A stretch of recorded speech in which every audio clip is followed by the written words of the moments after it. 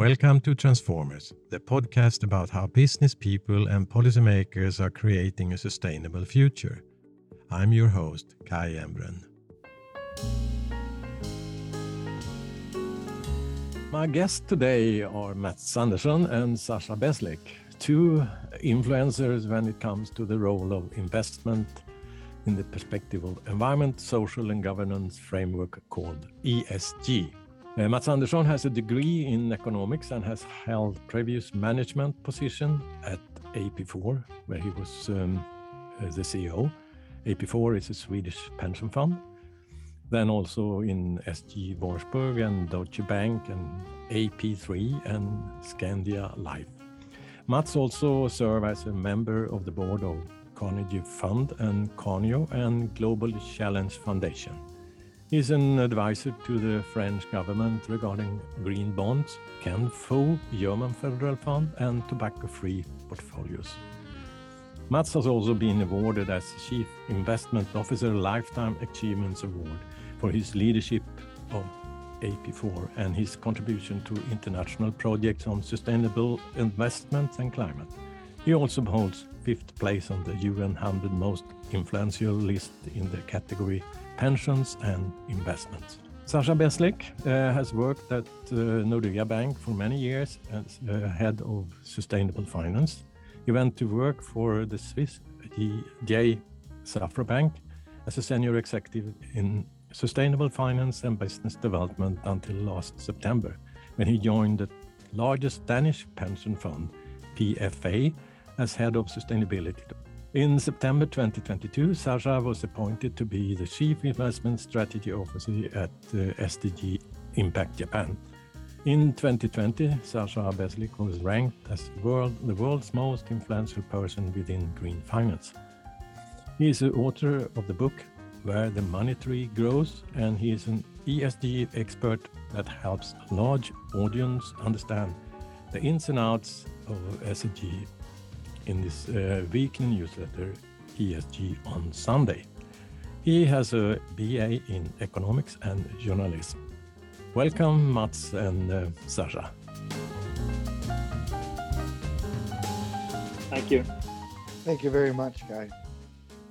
So, over the last few years, climate change has been a concern in the financial institution priorities and using environmental, social, and governance factors. How far advanced they are to transform our society within the planetary boundaries and meet different targets in the Paris Agreement, SDGs, and the ESG emissions. This is not very clear, and how to build trust and minimize risk for greenwash. This is what we will talk about in today's Transformers. But let me start with the question about the latest development, looking into the capital market and climate change. But in the new State of Climate Action report tells us that no high emission sectors are decarbonizing rapidly enough to align with the Paris Agreement 1.5 degrees pathway. So the question is, will the capital market scale up and speed the inflow of capital that make the difference in the world that is needed? Mats?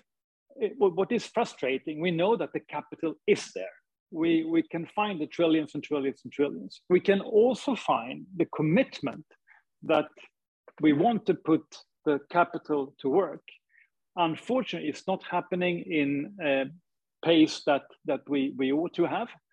And I think that ain't gonna happen until we put a fair price on carbon emission. Because once you put the fair price on carbon emission, capital will be spent, invested in dealing with ESG in a more proper way because of the reason it makes sense economically. And we need to make capital move on economical basis. Without that, nothing's going to happen. And that is exactly what we've seen in the past 5 years. We know the commitments from the Paris Accord. We know the commitments and alliances that were formed in Glasgow, but nothing really in the real world, to me, has happened, or it hasn't happened fast enough anyway. I completely agree with what Mats is saying. And I also think what's relevant to stress is the fact that financial industry partly mirrors, reflects the real economy. And the real economy is, in many ways, not really transforming fast enough in order to sort of tackle one of these biggest human civilization challenges that we are facing. So you have this expectation that financial industry somehow, somewhere, will take that sort of a leap of faith and try to really shift capital ahead of real economy, which is something that is not really happening. So I am completely in line with what Mats is saying.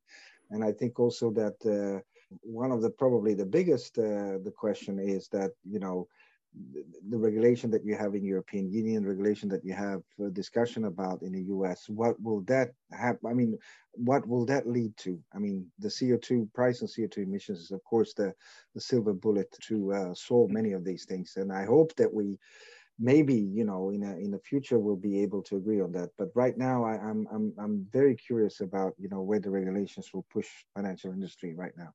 Is it a possibility to get the capital going into the areas that we need to have investment in, Sasha?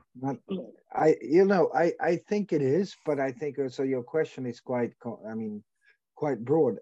Capital investment, I mean, investments of capital in the solutions is there, but it's probably not always there if you compare global north and global south. I mean, the global north is decarbonizing its consumption-based economies, but still the biggest chunk of production-based economies, which are on the global south and global east, are really not where they need to be. I mean, you have restart of coal power plants in Asia. You have, China is leading in many ways, transition in the ways how they invest in solar and wind and so on.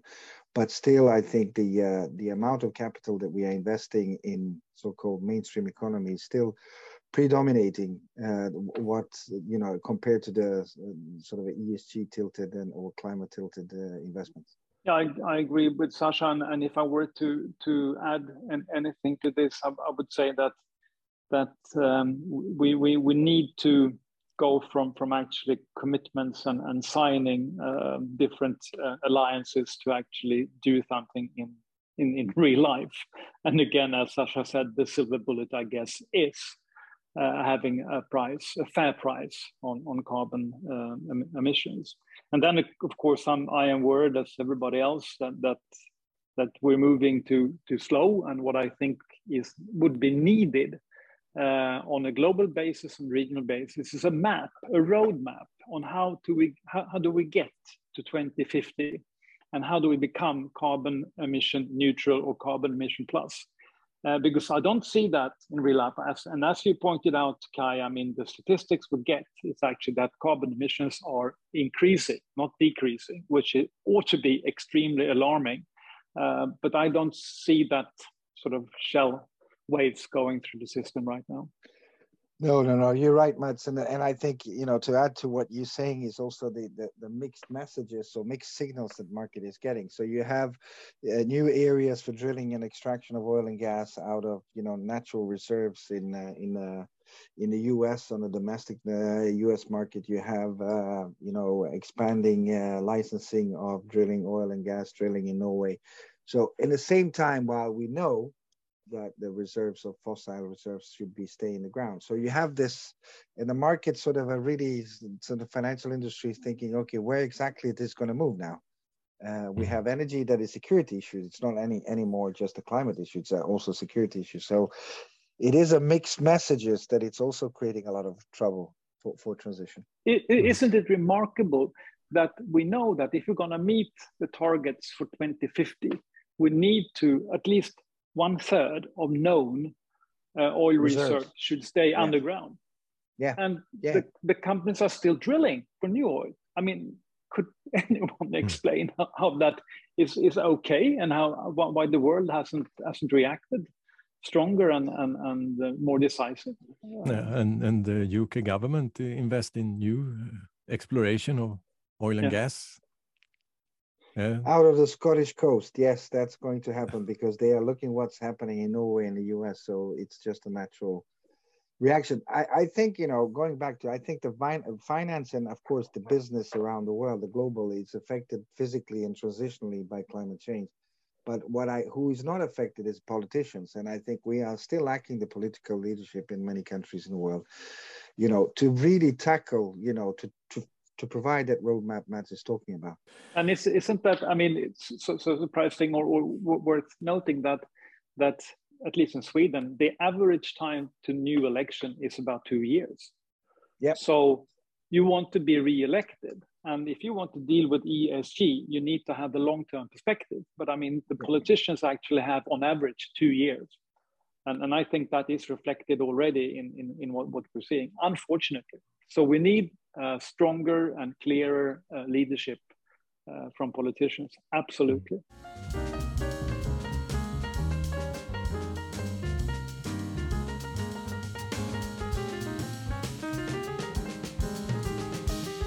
Let's go into the question about the money we're talking about. It's a huge number of trillions that going into this sector, what we call ESG.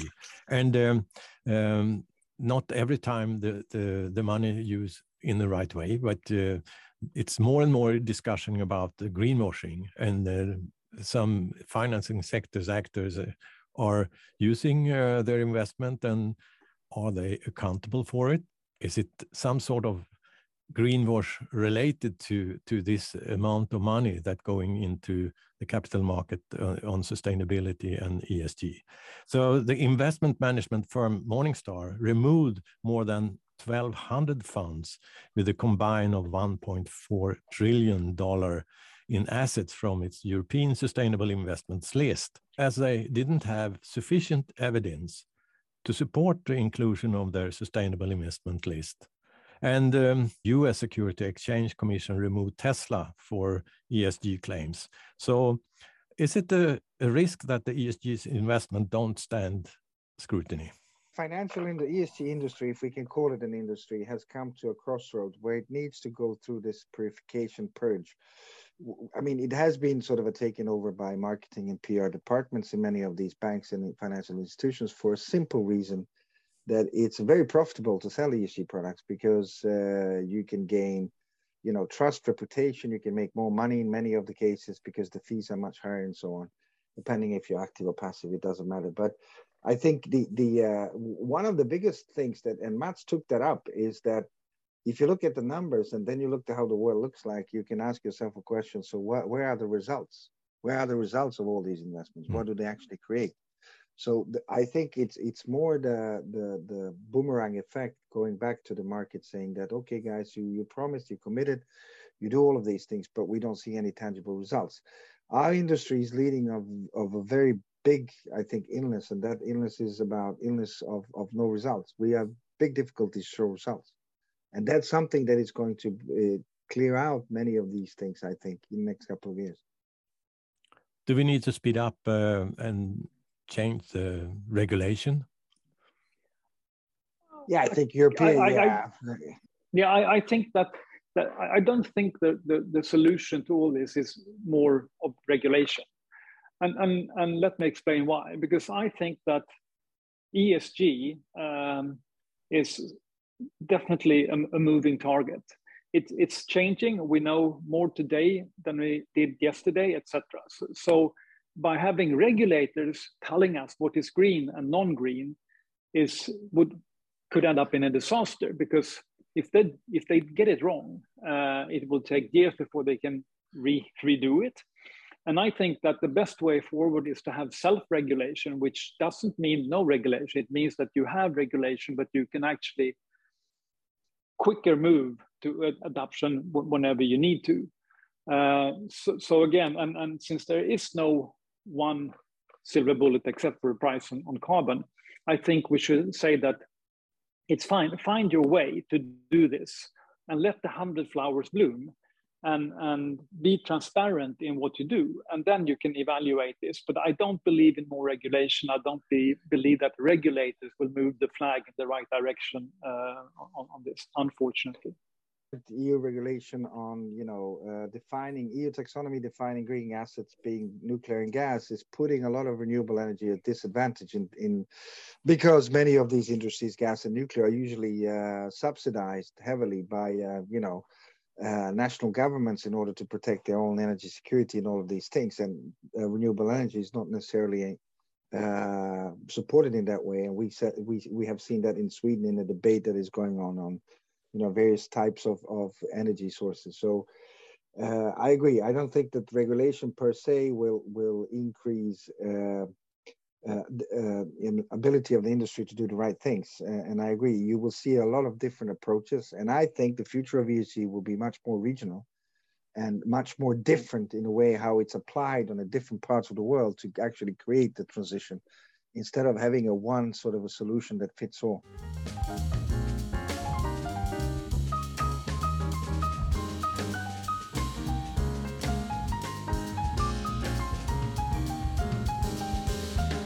But then we are not far away from the question of reporting, scoring, and ranking. And there are claims that reporting and ranking on social and governance of ESG investments leave room for desire.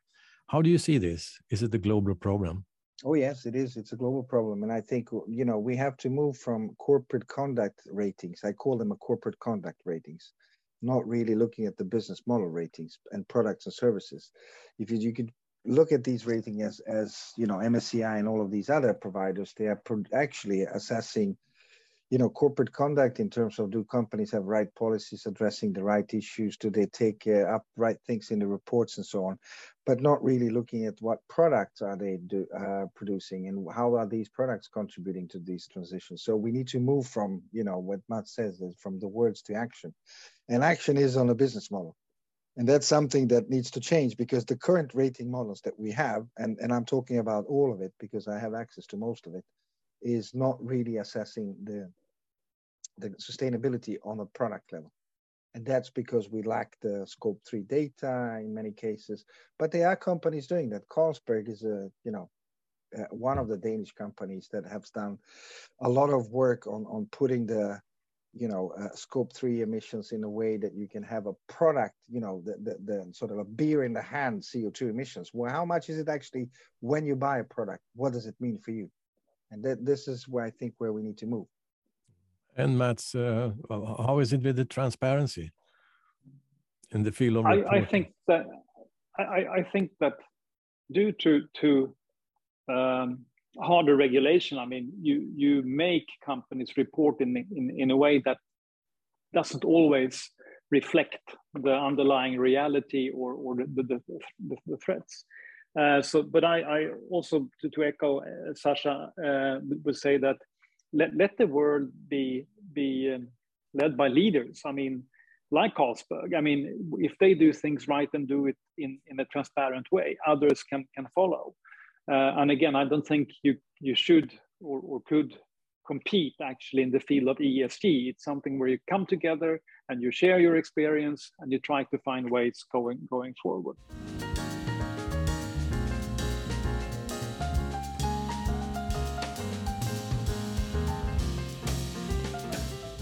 Then also, if I were to add anything, I would say that don't forget the G in ESG, governance.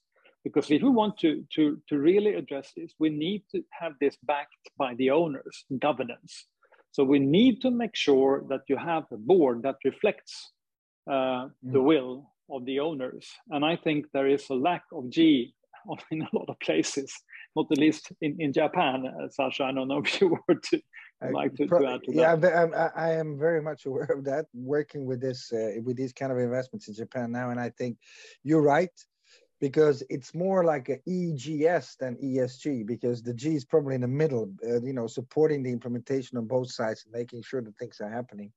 And that's not really the case, because the governance angle in many cases in Japan and many other places in the world and many other industries is the sort of the sore point, the point where companies having a difficulty to grip basically through the means of how they steer the companies, how they can make things happen. And it is the feeling that you can get in Japan and many other places is that it's almost like a makeup, they they tick all the boxes. But when you start talking to company and engaging with the company and getting to understand how they do it, you realize that this is something that is really not, part of the fabric of the company. Yeah. Sasha, you are now in Japan. as a Chief Investment Strategy Officer at SDG Impact Japan. What's your view on Japan's focus on ESG? Can we learn something from the Japanese ESG thinking? I think we can maybe learn a couple of things, and that's that they are very curious about how to link some of the things that ESG is about to the business model, because they are very commercial in the way how they want to, deploy the knowledge from the ESG on the way how they can develop their commercial business. That's something that many Western companies probably still have a lot of work to do. On the other hand, this is a very mature market, but still underdeveloped in terms of both approaches, and it's very Japan centric. So they have their own view on corporate shared value. It's a big thing in Japan. SDGs are a very big thing in Japan. All of the UN-driven initiatives have a very big spread in Japan. But if you look at the way how disclosure looks like in Japan, there is a lot to wish, because disclosure level especially on the mid-cap segment that I'm investing in, it's something that can be much better.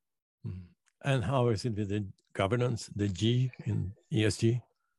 They have been improving last couple of years. The Japanese governance challenges are related to the composition of the boards, the duration of the board members, non-executive representation, and so on. They have improving. Some of the companies I have had interactions with have completely sort of shifted the governance structure in order to mirror and reflect demands from the West. However, it's a still very hard to penetrate market on the governance. If you don't have local knowledge, if you don't understand the language, if you don't have the right context, you will not even get admission to a company. So it's very much dependent on understanding the local context.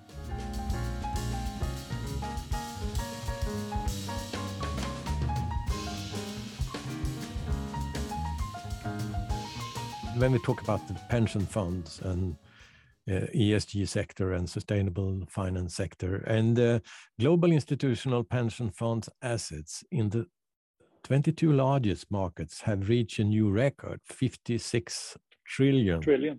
By the end of 2021. And you, as early as 2012, as a CEO of AP4 pension fund, started to invest in low carbon strategies at the first investment in green bonds. When you're looking back to the time when you implemented your strategy, what is the achievement and the lesson learned from this time, Mats? Let's put it this way. I mean, number one reflection is that this all started because I was questioned from my mentor, who asked me, how do you deal with climate change as a financial risk, as a long-term investor? Finally made me understand, yes, as a long-term investor, you need to have a view on this. So I decided to see what others are doing. You don't need to invent the wheel again. So I traveled for 1 year and I met 10 of the 20 largest pension funds. And I asked them about risk, and they came back to me and said it was all related to volatility, which to me is rubbish. And then I asked them, what's your exposure to climate change? And none of them, in 2011, none of them had any idea that it was a risk that they should have on the radar.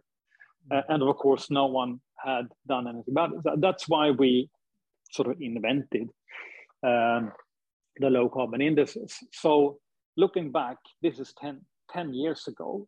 Things have definitely changed. You wish it could have changed even faster, but still there is a huge change. And if you don't know about the risk, if you don't realize the risk, you will never mitigate it. So I think you'll come to a point where everybody realizes that it is a risk. But now the question is, how do we mitigate it? And again, I'm of the view that let the 100 flowers bloom, do it whatever way you want, be transparent. If I would have done it this journey again, I would say that I wish I had been more bold than I was. But again, I had to fight for this. I wouldn't say against, but it was a tough one to convince my board members that this was the right strategy and we should as a long-term investor. Once we realized afterwards that we actually lowered the risk in the portfolio and we actually got excess return, then everybody was happy. And I think this is extremely crucial to understand that ESG is not about looking good. It's not about charity. It's all about economic decisions. And once you get those parameters in the right place, money will actually start going in the right direction. So, and then you realize also from this journey that the challenge when you are evaluated on a 2 or 3 year basis, then ESG is a random factor. If you have a horizon of 10 years, it definitely becomes a very important topic or issue to deal with in every respect. So those are a few of my thoughts from the journey.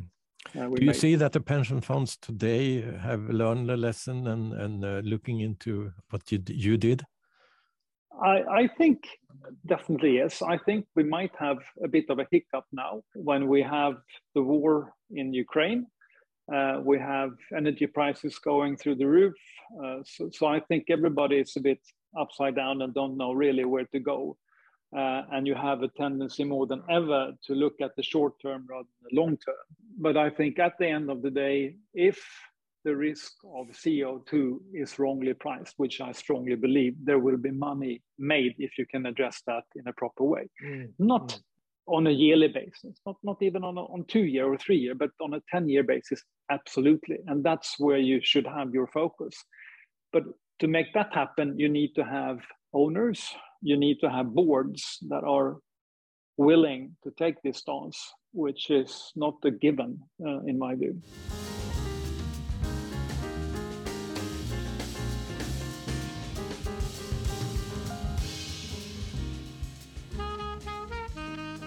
Let's go a little bit more deep into the financial institutions and talk about leadership. Are there enough with incentives in place for a change maker in the financial institution to show leadership today? Well, what a question, Kai. It's that's a very tough question. But my conclusion, my answer to that question is that this is my experience. I've been in the financial industry for a long time. Mats has been there probably longer, but it's in many cases very lazy industry. And leadership, leadership means that you need to fight for something, not against something, but fight for something. And I think when ESG is becoming so nice to have and good to have on your CV and good to have in your LinkedIn profile and all of these things, it's becoming a career path. People don't necessarily want to fight for something, they just want to go along. So we need more sort of disruptors, more leaders that sort of step forward and do things that are a bit different outside the box. And you can't have that in organizations that have a cultures that, you cannot, have a different view, or you cannot challenge the more senior management on how things are done or, what priorities are. Well, if I were to add anything to that, I would say that one thing that might be missing a bit to make things change is that I often speak to CEOs and, of pension funds, etc., and I ask them, do you have a mandate to invest yourself? That's really the case. So even though you might have a CEO or a board that has a view on this, as long as you don't have a mandate, nothing will happen.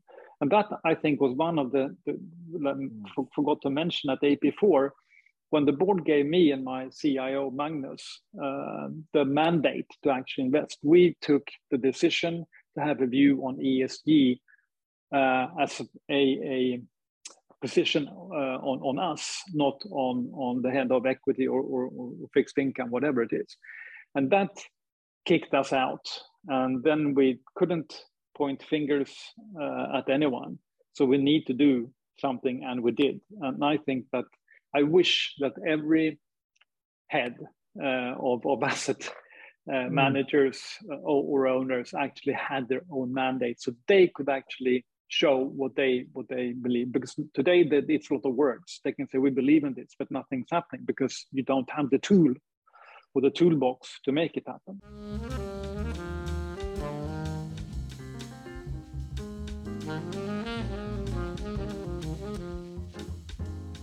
Is it any good network that you will say something interesting to follow, to be a leader in this change-making role?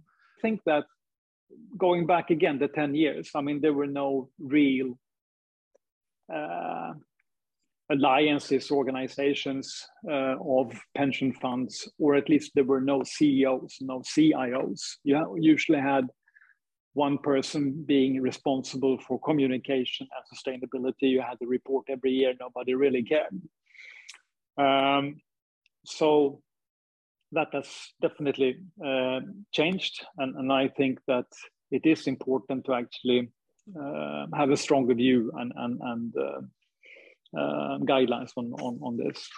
Thanks, Mats. No, you're right about that. I think from my angle, how to follow and get the inspiration or follow the leadership. I'm looking, because I'm investing, so I'm making these investment decisions for the stuff that we're doing in Japan, and looking at the companies. I get a lot of inspirations looking in the corporate sector to see what they are actually trying to do in different sectors, how they are, mixing up, artificial intelligence with other solutions, trying really to find a way to do that. In the financial industry, I have to say, there are some initiatives, there are some networks and so on, but all of that for me still is not really leading to any tangible change. I want to see, change on the ground in Bangladesh, in Pakistan, in DRC, all of the other places that are getting affected by this.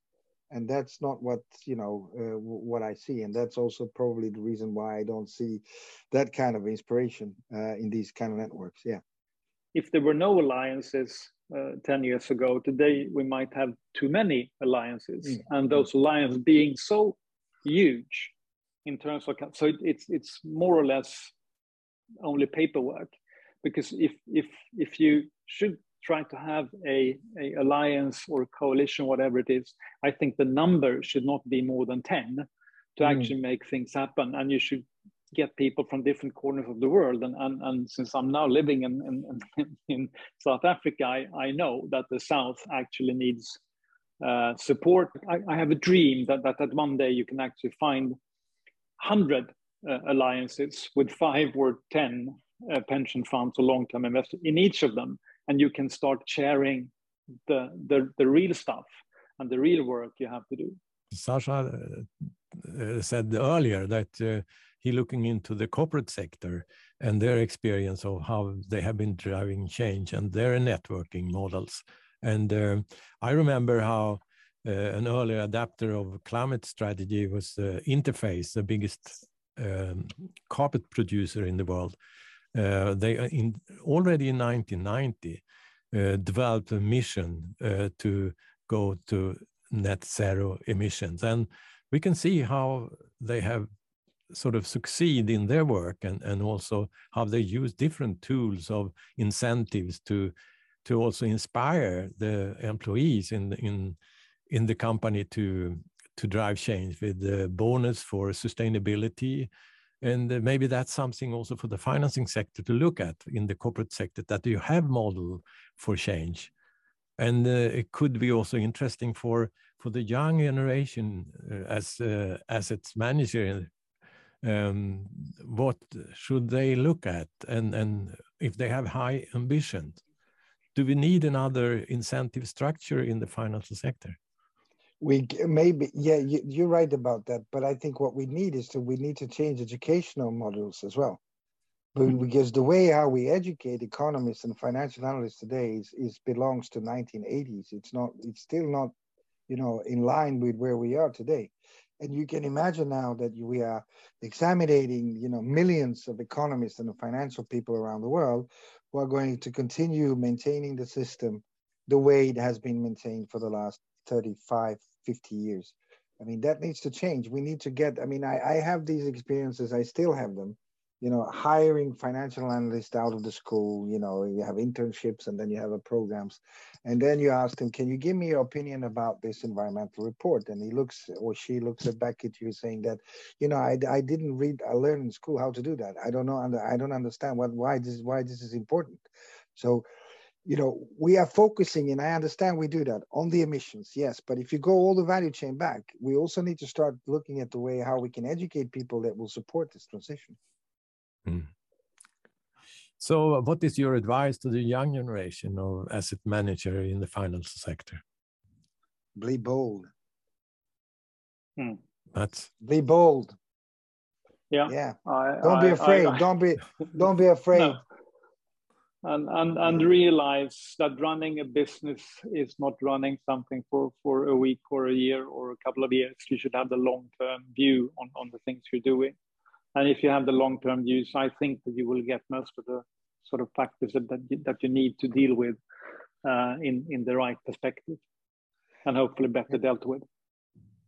And it's almost one more thing to add. This is not a walk in a park. It's not. I mean, look, when you work with this, you're taking on some of the big things. I mean, big challenges. So people need to be also prepared that it's not just a career. It actually takes time, as Matt says. It's a long-term thing. It's not next year 2.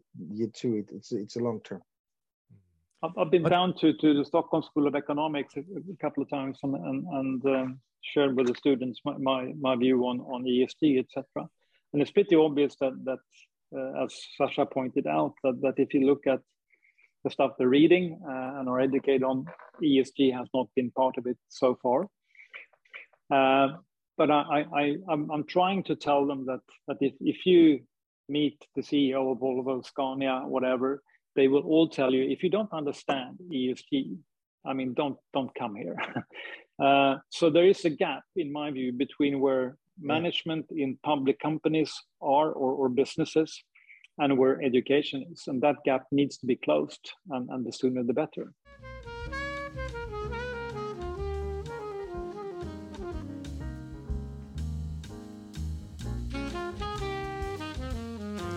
Sustainability strategy is not always straightforward, but it seems to be a need of both speed and scale up with involvement of shareholders and stakeholders, supply chain strategy, smart incentives for regulation, procurement action, and an overall system thinking in the sustainable finance strategy to come.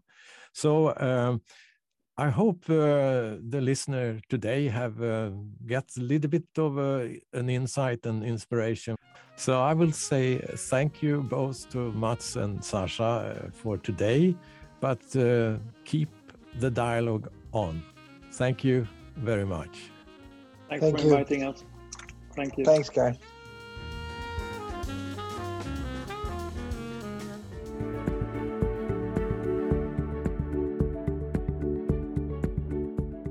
I'm Kai Embren. Follow me on Twitter and LinkedIn, where I will be announcing the future guests to this podcast. And you can expect about 2 programs a month. And each guest has a unique story of making business and society sustainable. So find out more. Visit my homepage, kaiembren.org. Thank you for listening.